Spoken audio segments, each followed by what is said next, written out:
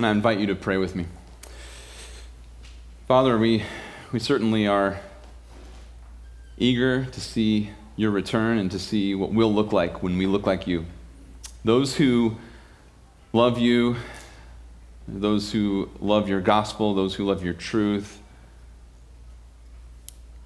pursue sanctification, pursue holiness, because we long to be like you when you come. And we know, Lord, that hope, that anticipation is not a vain hope. It's not a hope that we hope of some fiction that we wish it could be true. It's fact, and that we trust the gospel, and we know that all of our pursuits for holiness will be guaranteed. We will be like you when you return, and we'll be found in you. And so we long for that day. Thank you, Lord, for the grace of corporate church, that we get to gather as your people. Thank you for the grace that it is to hear one another sing, to open up our scriptures, to look at truth, and to think about the obligation on our conscience and on our heart and in our life, and to get to pursue obedience to that together as a church body, to be a means of grace in the lives of one another as we stir one another up and as we push, pull, and prod one another toward obedience.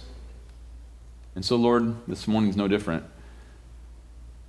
We know that really there is a corporate element where we sing and speak and study and open up our Bibles and pray, and we do all of this together as a church. And there are so many brothers and sisters here in this room, and that's part of the grace. And we also know at the very same time that you are the only audience. We long for you to be pleased. We long for you to be glorified. We long for you to be honored. Now, as we turn our attention to your word, give us grace to hear and to hear well. In your name we pray. Amen. All right, you may take a seat, and I'm going to invite you to open up your Bibles to Mark chapter 4. Mark chapter 4. As you're turning there, I was really just loving that song, that last song there that we just sang, and I was a little bit. I actually deceived myself there for a moment because I probably don't. I think I like to think of myself as a really good singer, and no one else has shared that opinion that I know of. But I have a high view of myself, and there was a note there where I started singing right when Sam did, and it felt awesome because I heard Sam's voice right when I started singing, and I'm like, man, that's probably what it's going to be like to be glorified. So I'm looking forward to that day. He's going to make us perfect. So. Thank you. In all seriousness, though, I do want to thank all the musicians, all of you who lead, and all of you who serve, instrumentalists and vocalists alike. Thank you so much for serving us every Lord's Day. There's just such an incredibly skilled group of individuals who serve us. And on behalf of everybody, I want to keep that in front of us. We are grateful. So thank you to all who serve in the music ministry. Well, this morning, I want to direct your attention to the next parable in Mark chapter 4. We're in this section of the parables of the kingdom, and this next one is, as the NAS has it, the parable of the seed. The parable of the seed. And I think it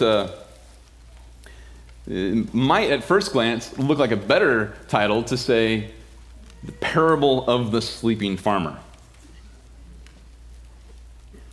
Let's read verses 26 to 29. Jesus says, "The kingdom of God is like a man who casts seed upon the soil, and he goes to bed at night and gets up by day, and the seed sprouts and grows. How? He himself does not know. The soil produces crops by itself, first the blade, then the head, then the mature grain in the head. But when the crop permits, he immediately puts in the sickle because the harvest has come." The kingdom of God does not need our help. Granted, what we experience here on earth is not the kingdom. The kingdom of God's inbreaking, where he comes to rule and to reign, mediated in human form, namely through his Son, Jesus Christ, the Son of David, that is still future. The kingdom will not be seen in a tangible, literal way, the way that it was prophesied in the Old Testament, until Christ comes back a second time. Christ's first coming foreshadowed this. We see his rule and reign in a localized fashion. We see his righteousness on display. We see his power over Satan, his power over demons, his healing, his resurrection of others from the dead, his resurrection of himself from the dead. And wherever he personally abides, it virtually eradicates sickness and disease and demonic dominion. It was a foretaste of what's going to happen at a global level when he returns. Think about it this way. God is so relentlessly committed to his own glory that he's going to come back and rule and reign. He's going to establish his kingdom, and he's going to do it in such a way that there will be no question who brought the kingdom. He did, and he will. And we'll look back at that from the position of being in the kingdom and know this is a divine rule, and no human being could have brought this about. However, in this church age, he's committed to wait until the word has done its work. Until the citizens of this future kingdom have become heirs to this incredible estate. Right now, God is accomplishing this work through his word, which is powerful in and of itself. The word of God is not merely a means of helping man actuate his inner potential, let alone helping us usher in his kingdom. It's not like a toy powered by a battery, as if we're the ones who effectuate something or bring it about. How God's going to establish his kingdom is incredibly divine. The parable that we are looking at this morning is, as I mentioned, it's called the parable of the seed. Maybe it's even called the parable of the sleeping farmer. Perhaps better, even. The parable of the self-building seed, the self-growing seed. He describes a seed that does the work automatically in and of itself. And before we dive into the details of this parable, I want to show you a parallel. There's a tongue twister there. A parallel of the parable in 1 Corinthians chapter 3. And you remember what Paul said about working in the kingdom, working in the church? When it comes to doing kingdom work, certainly God does use men. There are means, and in fact we see that in our parable. We'll see the means of a farmer who actually casts seed. But here's the theological explanation of the parable that we are studying. In 1 Corinthians chapter 3, verse 6 and 7, follow along. Paul writes, I planted, Apollos watered, but God was causing the growth. And in that phrase, in that one simple sentence, Paul uses two different verb tenses to show that there was an action committed by Paul, there was an action committed by Apollos, and behind and underneath all of that continually was this causative power of growth. Paul is actually planting, Apollos is actually watering, but that watering and that planting mean nothing apart from God supernaturally underneath it all accomplishing growth. Verse 7 then comes to a logical conclusion. So then neither the one who plants nor the one who waters is anything. He doesn't even say anyone, anything. Reflecting the question that he asks back in verse 5, what is Apollos, what is Paul? Not who is Apollos, who is Paul? What are they, what are we? We are nothings. Not no ones, we're nothing. So verse 7, neither the one who plants nor the one who waters is anything, but God who causes the growth, i.e., is everything. God's everything. I mean, to think that he would use human means is unbelievable condescension. To think that he would use imperfect vessels to do something that he's going to accomplish with perfection, that actually takes more work. He could have done it on his own without the inconvenience. And so, in this parable, Jesus is going to give us some incredible truths about the nature of the kingdom.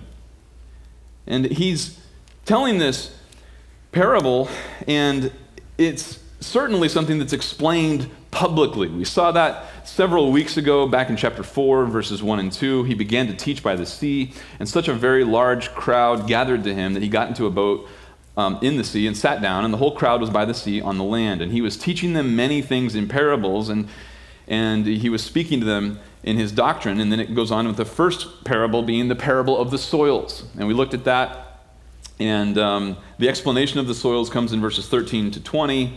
And then last time we spent a couple weeks actually looking at what it means for the lamp to be brought for the sake of revelation, and then also for the nature of reception, that you can never flatline, and how you listen. And so that's in verses 20 to 25. And now Mark continues to just describe another parable. And this is so rich, this section we're in Mark chapter 4, because similar to last time, verses 21 to 25, that little speech, that little section of this speech is not recorded anywhere else. As we mentioned a couple weeks ago, you can find parallels of almost each and every one of those statements throughout his earthly ministry in various assorted contexts and sermons, and most of them with even different contexts that have a different nuance as he uses the same word picture or the same phrase.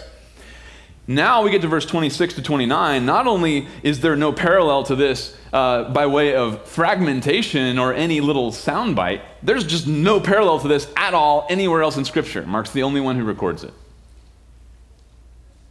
And so if you add this to Matthew 13, you're up to 8 parables on the kingdom. And so this parable is about, I'm going to walk through this parable by giving you a how-to instruction list. And I debated doing this because you know how-to can often be bad. And in this case, it's really bad. This is actually not a how-to. I'm going to give you a how-to just so you can see the point of this parable and to accentuate it. So as I give you this how-to, realize it's not the how-to. How to build a self-building kingdom. How do you build a kingdom that builds itself?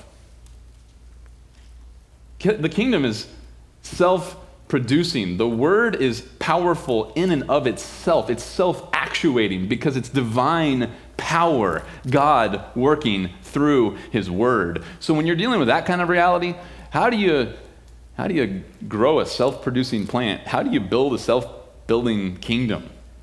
And so that's kind of what happens in this parable. And honestly, this parable is so powerful because it just refreshes us in the incredible sufficiency and power of God's word. And before we dive into the parable, I'm going to do one more thing. I just want to ask you to consider some of the symptoms that go along with doubting God's powerful word.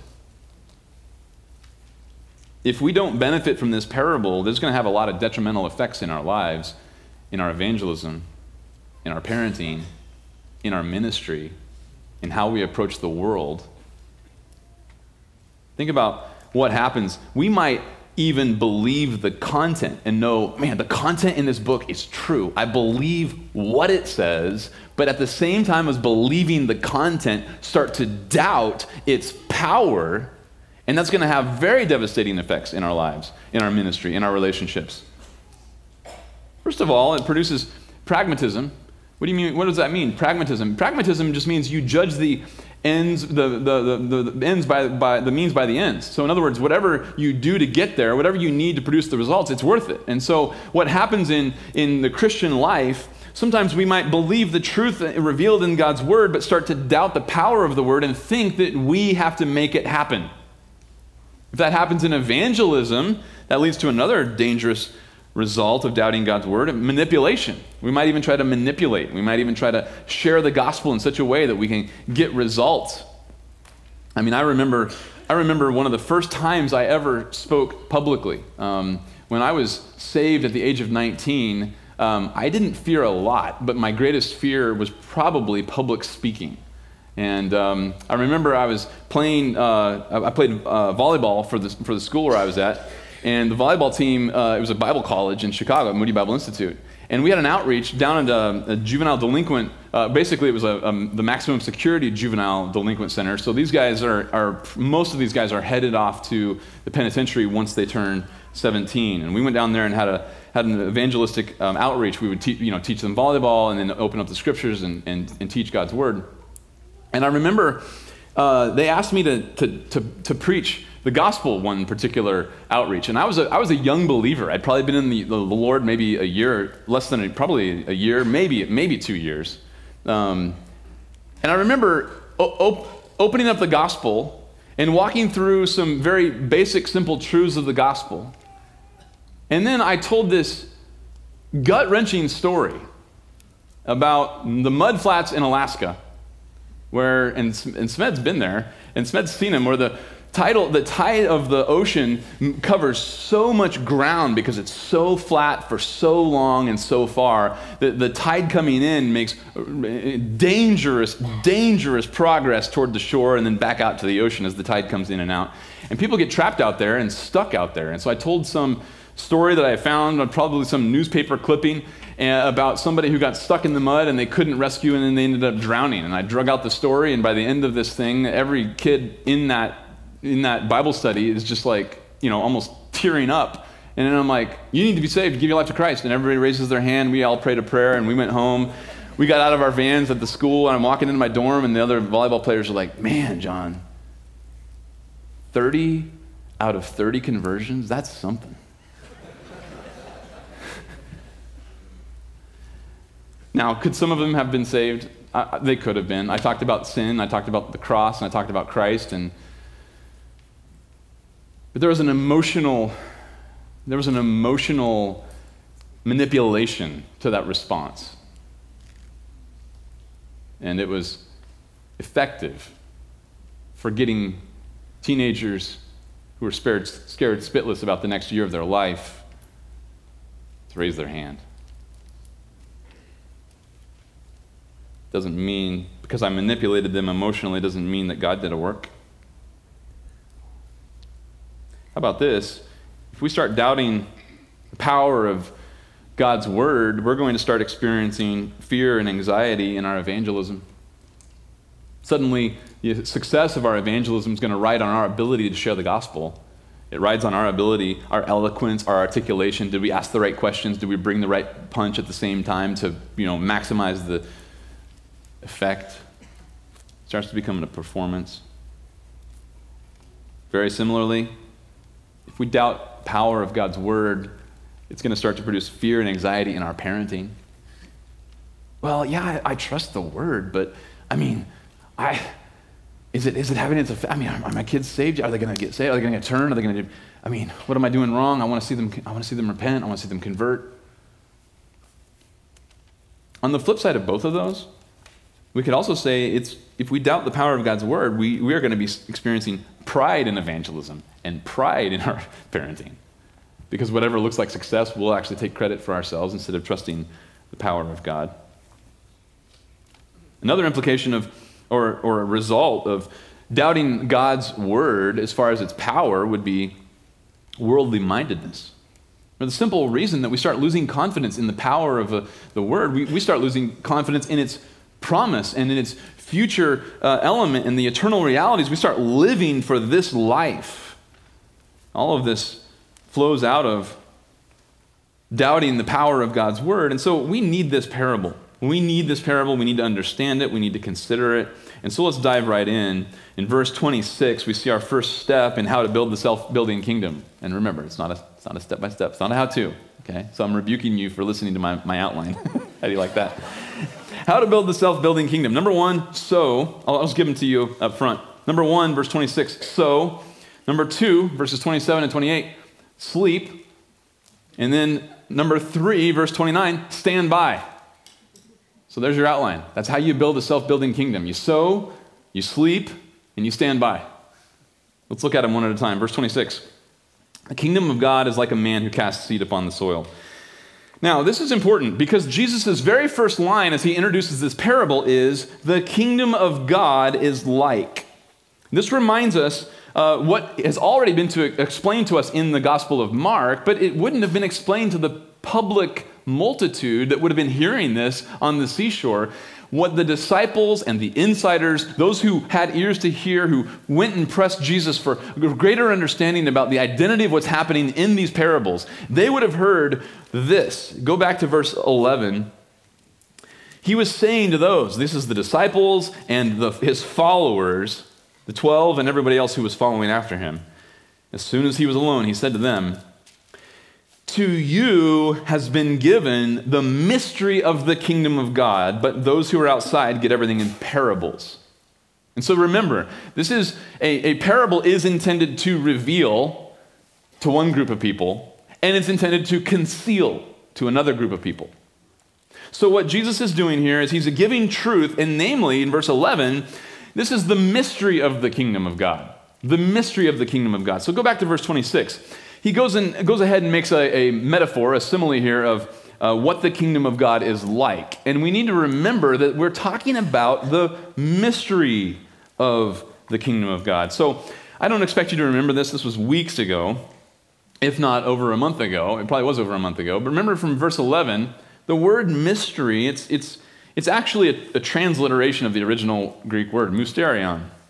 But the Greek word that's translated mystery is a little bit different than the first common connotation that probably comes to your mind. When you hear the English word mystery, you might think of some sort of murder mystery. It's a crime or problem that needs to be solved, some sort of riddle that needs a completion or a conclusion. Well, the original word mystery in the Greek language is more along the ideas of a secret. It's a secret. It's a transcendent idea. It's something that would never be known unless it were revealed. So a previously unrevealed reality, a previously unrevealed truth. So it's a secret that we would only know if God said, you know what, I'm going to let them in on my secret. And so God reveals, here's what's going on with the kingdom. So it's interesting. When Jesus is saying, here's something that the kingdom of God is like, he uses a phrase that we all know and we've all heard, and it's all over the Old Testament. The Old Testament is ripe and loaded with prophecies about what the kingdom of God is and what it will look like when God brings it to earth, which is namely divine dominion mediated through human rule and a perfect human being, a son of David, who's going to reverse the curse and establish righteousness in Zion and rule globally.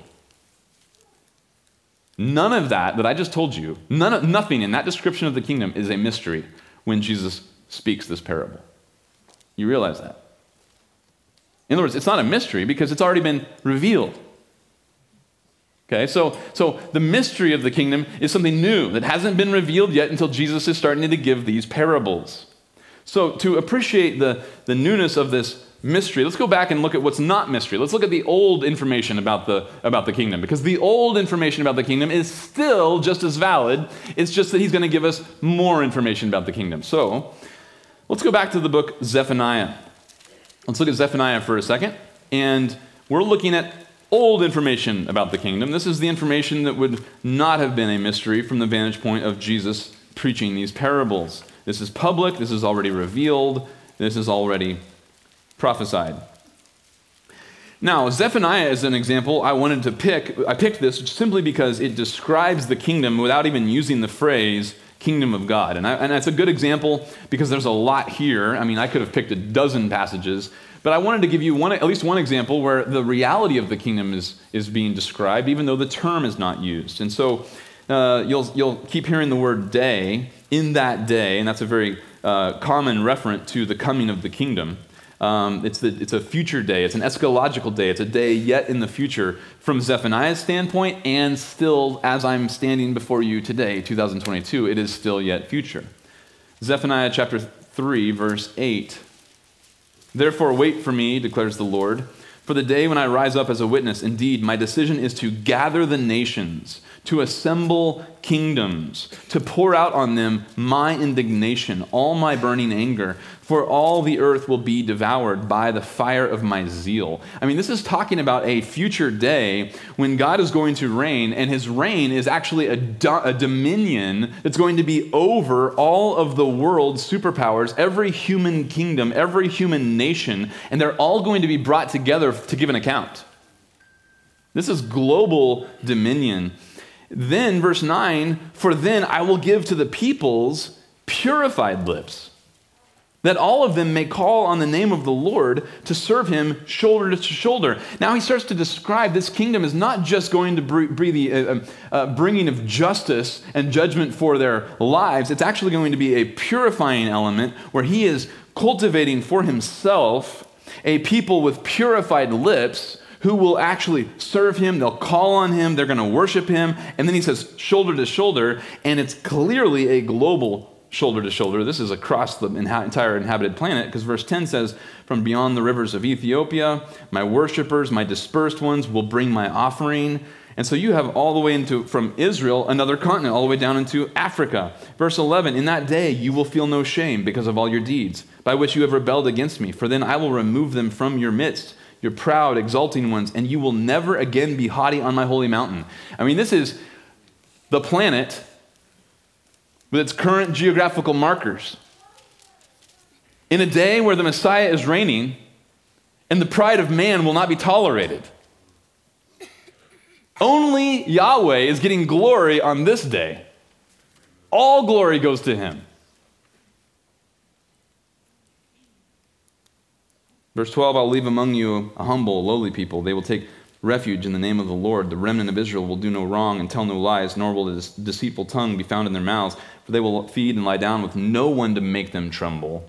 Shout for joy, O daughter of Zion. Shout in triumph, O Israel. Rejoice and exult with all your heart, O daughter of Jerusalem. For the Lord has taken away his judgments against you. He has cleared away your enemies. I mean, this is the eradication of every opponent of God's own people. The King of Israel, the Lord is in your midst. You will fear disaster no more. In that day, it will be said to Jerusalem, don't be afraid, O Zion. Do not let your hands fall limp. The Lord your God is in your midst, a victorious warrior. He will exult over you with joy. He will be quiet in his love, or better, he will quiet you in his love. He's going to be doing all the singing. Our mouths are going to be closed, overwhelmed. He will shout over us with shouts of joy. And I'm going to gather those who grieve about the appointed feast. They're going to come from Zion. And he goes on to describe, and it's just at that time, in that day, this is what it's going to look like. It's global. It's divine dominion mediated through a human element. Let me give you another example look at Micah chapter 4. Here's another example, and I'm going to give you about 4 passages so that you can have fresh in your mind what the prophecies about the kingdom of God look like. And none of these are the mystery. So, if you read everything in the Old Testament about the kingdom, it's profound and glorious, and that's still not the mystery. And so I'm just going to give you a few more examples here. Look at Micah chapter 4. Now, Micah's interesting. He goes ahead and uses the phrase, in the last days. So he's clearly talking about a future. And by the way, you can look at a parallel here in Isaiah chapter 2. Isaiah and Micah were contemporaries.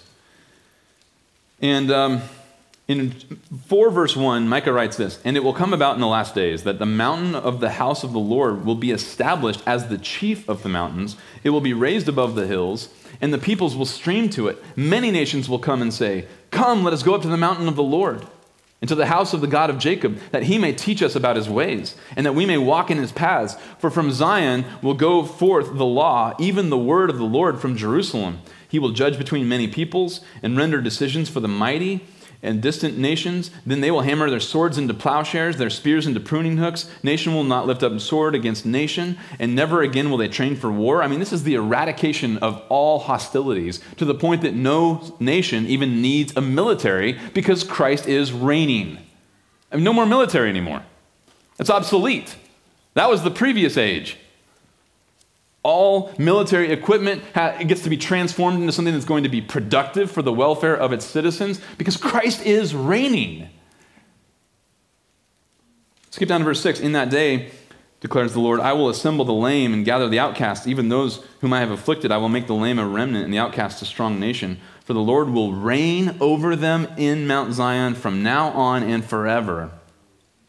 As for you, Tower of the flock, hill of the daughter of Zion, to you it will come, even the former dominion will come, the kingdom of the daughter of Jerusalem. This is a kingdom and a dominion that's still future. And you can see the reverse of the curse. You can see the eradication of sickness and disease. You can see the establishment of economies that are prospering for the welfare of every citizen in those nations, and the absolute lack of need for military, police, or medicine. To the point that Isaiah can even say in this kingdom that somebody who died at the age of 100 is going to be said that they died in infancy. This is clearly not an age that we've experienced, and it's still future. You can read, as I mentioned, Isaiah 65. You can read Zechariah 14, incredible statements about this future kingdom, incredible prophecies. Zechariah 14 being so vivid of what's going to happen when Christ establishes global dominion. Everything's going to be consecrated to him, and he's going to rule over all the nations. And so now, when we go back to Mark chapter 4, turn back to Mark chapter 4 to our particular parable. I want that in your mind, because when Jesus says the kingdom of God is like, remember that he explains privately that this is the mystery of the kingdom. So he's not sitting there saying, hey, let me just make some parables about what the Old Testament said. He's saying this is the secret of the kingdom.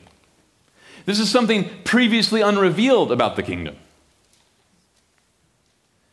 And so, theologians have sometimes called this the already not yet tension, because Jesus comes along and starts describing things that don't quite fit with some of the Old Testament prophecies. Not that none of them are contradictory. None of them are distinct from or impossible to reconcile with. It's just that he says more about the kingdom. And so sometimes theologians like to say it's the already not yet tension. And a lot of that came from George Eldon Ladd when he wrote his book, The Presence of the Future and the Gospel of the Kingdom. And it kind of became commonplace to think about a passage like this and to say, okay, what Jesus is teaching us is he's teaching us what aspect of the kingdom has already arrived that we wouldn't have known. Well, let's go back and reread our Old Testament, and we realize when it arrives, no one's asking the question, has it arrived? What Jesus is saying here is he's like, but I am going to tell you something about the kingdom that hasn't been revealed yet, and this is new. What's new that you wouldn't have learned from the Old Testament because it's not there is that after Christ has shown up and he's taught the gospel and called the nation to repent for 3 chapters, and he's rejected and rejected and rejected, and then he starts to speak in parables because truth is now being concealed. He knows his path forward is rejection by his own people whom he came to save. And he says, let me tell you a secret about the kingdom. It's not going to happen with a snap of the fingers. It's going to get built slowly over this next age as the word of God goes forth. And before that kingdom comes, my Father is going to make kingdom citizens who will be ready for this future kingdom. You wouldn't have known that from the Old Testament because it's not there. It was a mystery. And that's what he's teaching us. So, very important that we don't skip that phrase, the kingdom of God is like. And it's also important that we don't skip the phrase, the mystery of the kingdom of God in verse 11. And one more comment, verse 13. It's also important that we don't forget the explanation, because in verse 13 he says, do you understand this parable, speaking of the soils? How will you understand all the parables? The sower sows the word. Okay, remember, the sower sows the word. That's important for understanding everything else he says. So when we get to verse 26, we don't have to have a new key, a new code to understand the references of what he's referring to. The sower is still sowing the word. It's interesting, after the parable of the soils, the sower really doesn't do anything except sow. And it's like 4 different responses based on the soils. It's like, well, the sower is the same in all 4 soils. The seed is the same in all 4 soils. And yet the response is different in those 4 soils. 3 of them respond with unbelief. Some of them look like belief initially, but they all end up turning to be unbelief. And then the 4th one alone responds in faith and believes. You think, well, where's the parable about how to sow? That parable was all about how you listen. Well, what about the parable about how you sow? Well, here it is. Here's your parable about how to sow. Verse 26, kingdom of God's like a man who casts seed upon the soil. That's all he needs to say. And so your first step is sow. Number 2, verses 27 and 28, sleep. Well, what do you do next? Well, he goes to bed at night and gets up by day. Literally, this guy happens to go to bed and get up night and day. That's a Semitism, the night and day. Remember, there was morning and there was evening. There was evening, then there was morning, the first day. So night, then day is the Hebrew way of thinking about a day. And so here he says he goes to sleep and gets up. Night and day, night and day. We would say, day and night, day and night. He just keeps going to bed and getting up, and that's what he does. He sleeps. He wakes up. He sleeps. He wakes up. It's pretty clear, right? Our pretense of what we contribute to the kingdom is quickly unraveling. Go to sleep. Meanwhile, he says this, and the seed sprouts and grows. While the farmer is sleeping and getting up and then goes back to bed, and maybe he falls asleep, and maybe he didn't sleep well, so he sleeps a little longer, and then he shaves and eats breakfast and does it all over again and goes back to sleep. The seed is actually doing something. The blade of green breaks through the crust of the ground. And then it starts to grow, literally, to make long. And so obviously with a plant, it's just growing up. So it starts with that tiny little sprout, and then it starts to become a plant. And then he inserts this important statement in the parable. At the end of verse 27, this is so important. How? He himself does not know. That's humbling. And for you botanists, I don't even know if that's the right word, botanists, you say, well, we know a lot about germination. This exposes our pretense and our pride. It's interesting, the farmer's completely ignorant of how all this happens. And now, of course, he could study and he could look at the germination, the dying of the seed, and what particular seed he's planting, how much moisture is needed for the germination to happen. He can count the days and he can do it year after year, and he can come up with a really good average and say this particular seed, it's going to take X number of days or this range of days to germinate, and then you'll see the blade at that particular point. And he might even do some scientific study and examine at what point the seed actually dies so that it can produce a different plant. And we might know all sorts of chemical and biological elements of what's happening when a seed turns into a plant. But every level of study and every question answered presses into another level of unanswered questions that we still don't have. Think about in the progress of science, think of Sir Isaac Newton and his brilliance. He came up with the law of universal gravitation. And so here's his formula. In case you forgot, I'll give it to you. I know this is common knowledge. I'm going to try to impress you. You like that? All the teachers are like unimpressed. But everybody else, this is so cool.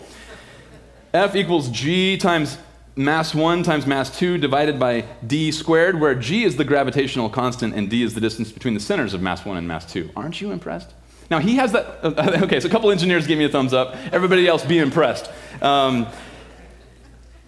Einstein added to this theory, this law, he added to the theory of relativity where he predicted that gravity is going to have an effect on light, and it even distorts the space around it. So that's why there's refraction of light, and that's why, is light, is it matter or is it energy? Is it a mass or is it particle? And all those debates happen because we're trying to figure these things out. And so we're sitting here and we're studying gravity, and we think, oh, okay, mass creates gravity, and we have a formula for even the strength of gravity based on the distances between the two objects, and that's why we are so smart that we know that oxygen is more dense at surface at the level of the sea level as opposed to 80,000 feet above the surface of the earth. We're so smart, we figured it all out. And you press into the level of electrons and neutrons, and when parts of atoms are orbiting around other parts of atoms, and we are left without subatomic answers. And we find some answer to that, and it leads to another question where we just don't have answers. And we find in Hebrews 1:3 that the answer to the subatomic orbit of electrons around neutrons is, the nucleus is the sustaining power of the word of Christ. And so, regardless of how much we know about germination, when it comes right down to it, how does that actually happen? We don't know. It's God causing growth to happen from a seed. It happens automatically. Verse 28, that's exactly what he says. Jesus explains this way. He says, the soil produces crops by itself. The farmer may be ignorant, but the soil produces this crop. The seed goes into the soil, and it produces a blade and then a plant all by itself, automatically. This word, automatically, literally automate, it's interesting because it only occurs twice in the New Testament. One of them is here. The other one is in Acts 12:10 when Peter is led out of the prison by the angel, and it says the door opened automatically. So there's the automatic jail door opener, and he just goes right out. It opens right in front of him. It's the only other time this word is used. Here, it's talking about something happening on its own. It's self-actuating. And that's exactly what's true of the seed in the soil. Crops are automatic. First comes the blade, then the head, and then the mature grain in the head. So think of a head of wheat and then the kernels inside the head of wheat, or think of an ear of corn and then the kernels inside the ear. And so whatever grain you happen to be discussing, it's all the same. There's just a little blade, it breaks to the ground, then you have it grow into a plant, and then full grain replicated starts to be produced in the head of that plant. And that's the end of step 2, sleep. What do you want to do? What do you need to do to build a self-building kingdom? Well, you got to go to sleep. One of my favorite examples of this in church history is what Martin Luther said. He said this in a sermon on March 10th, 1522. And in this sermon, he's preaching about some of the enemies of the gospel. And I'm going to read to you. It's 2 paragraphs, so you're going to have to listen.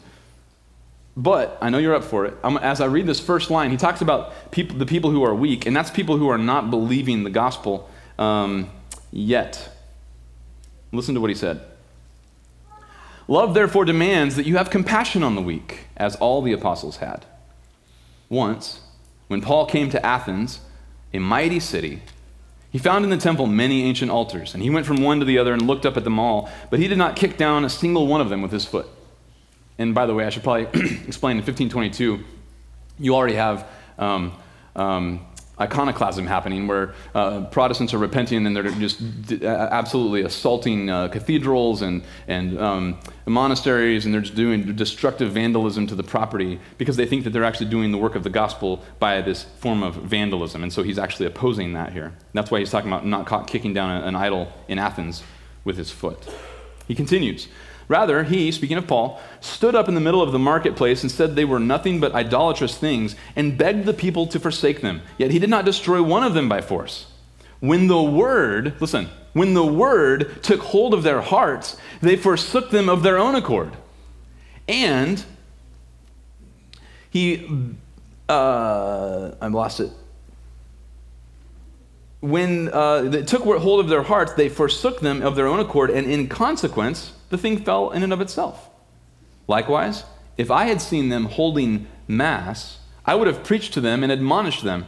Had they heeded my admonition, I would have won them. If not, I would nevertheless not have torn them from it by the hair or employed any force, but simply allowed the word to act and have prayed for them. For the word created heaven and earth and all things. The word must do the thing, and not we poor sinners. In short, I will preach it, teach it, write it, but I will constrain no man by force, for faith must come freely without compulsion. Take myself as an example. I opposed indulgences and all the papists, but never with force. I simply taught, preached, and wrote God's word. Otherwise, I did nothing. And while I slept or drank Wittenberg beer with my friends Melanchthon and Amsdorf, the word so greatly weakened the papacy that no prince or emperor ever inflicted such losses upon it. I did nothing. The word did everything. Had I desired to foment trouble, I could have brought great bloodshed upon Germany. Indeed, I could have started such a game that even the emperor would not have been safe. But what would that have been? Mere fool's play. I did nothing. I let the word do its work. What do you suppose is Satan's thought when someone tries to do the thing by kicking up a row? He sits back in hell and thinks, oh, what a fine game the poor fellows are up to now. But when we spread the word alone and let it do all the work, that distresses him. For it is almighty and takes captive the hearts. And when the hearts are captured, the work will fall of itself. Spoken by someone who actually did have the human means at his disposal to stir up a revolution and to foment a riot. But he knew that would have been child's play and a waste of time. He decided to sow and then go to sleep. Number 3, stand by. Verse 29. When the crop permits, he immediately puts in the sickle because the harvest has come. Simply put, the harvest is the judgment that happens to inaugurate the kingdom. In Joel chapter 3, you'll find the phrase where Jesus is quoting from here. Joel chapter 3, verse 13, the prophet writes, "Put in the sickle, for the harvest is ripe. Come, tread, for the winepress is full. The vats overflow, for their wickedness is great. Multitudes, multitudes in the valley of decision, for the day of the Lord is near in the valley of decision." And it goes on to describe the judgment of the Lord. And he's going to eradicate from his kingdom all of the enemies, and they will be removed, and he's going to reign over his people. And so what he's describing here is something you would not have expected from the Old Testament. When you read the Old Testament, you expect Messiah's going to show up, instant kingdom, eradication of all of his enemies. And the king shows up, and he says, nope, it's actually not right now. What's going to happen is I'm leaving, and I'm going to be preaching the word. I'm handing it on to my apostles. They're going to be preaching the word. It's going to do the work automatically. Sprouts are going to grow up. And as he even says in the parable of the wheats and the tares, the field is the world, and during the church age, you're going to have sons of God cohabitating on this planet with their spiritual enemies, hostile to the gospel. Don't bring the harvest too early, lest you do damage to the wheat and the tares. But when Christ comes back a second time, there will be a harvest. And those who are not in the kingdom will be taken. And those who are in the kingdom will inhabit that kingdom to serve him in his earthly reign in the millennium. Think about this parable, friends, and think about the implication for our listening. Sometimes I listen to the word and can sometimes get nervous. Oh man, how am I doing? Well, if you're listening rightly to the word, you're just impressed with what God's telling you, and you're eager to take him on by faith and move forward in obedience. And sometimes, if we find ourselves weary of listening because we're turning our listening into some sort of performance, we need to consider that the word carries its own self-actuating power. It's our job to listen well, to submit, and to walk forward in faith. It's his job to give us the power to do so. Think about the application for speaking. Are you confident that the word is sufficient, or do you doubt this? A low view of God's word for accomplishing the humanly impossible, well, that's going to produce a lot of problems. We've already mentioned some of those, but just be refreshed by this parable. The word of God produces its own results. It bears its own fruit in and of itself.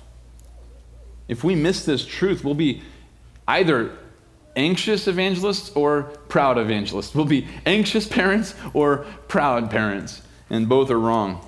We'll take credit for conversion or growth or discipleship. We'll take credit for the fruit that must go to God and his word alone. Encouraging thing about this parable is it accentuates our confidence in the power of his word, and it exposes our absolute inability. So believers, let's get busy sowing, sleeping, and standing by. Father, thank you so much for this parable. It's just short and sweet, and it's just so powerful because it bears testimony to the self-actuating power of your word. Your kingdom is a kingdom that builds itself. Your word is a a seed that causes its own growth. And it does this automatically. To think that you would even call us to be part of sowing as parents and as friends, as co-workers, as neighbors, it's just overwhelming, Lord. And here we are, if we're your children this morning, if we're your heirs, then we are members, we are current members of a future kingdom. And I pray, Lord, that we would never forget and never lose sight of the fact that your word causes its own fruit and produces its own results, lest we get distracted by trying to produce a kingdom on our own, a man-made kingdom, a cheap plastic, paper mache version of the kingdom that you alone will bring. And I pray that we would be singularly devoted to sowing and trusting your word to do the work. Thank you so much for the power of your truth. In your name we pray. Amen.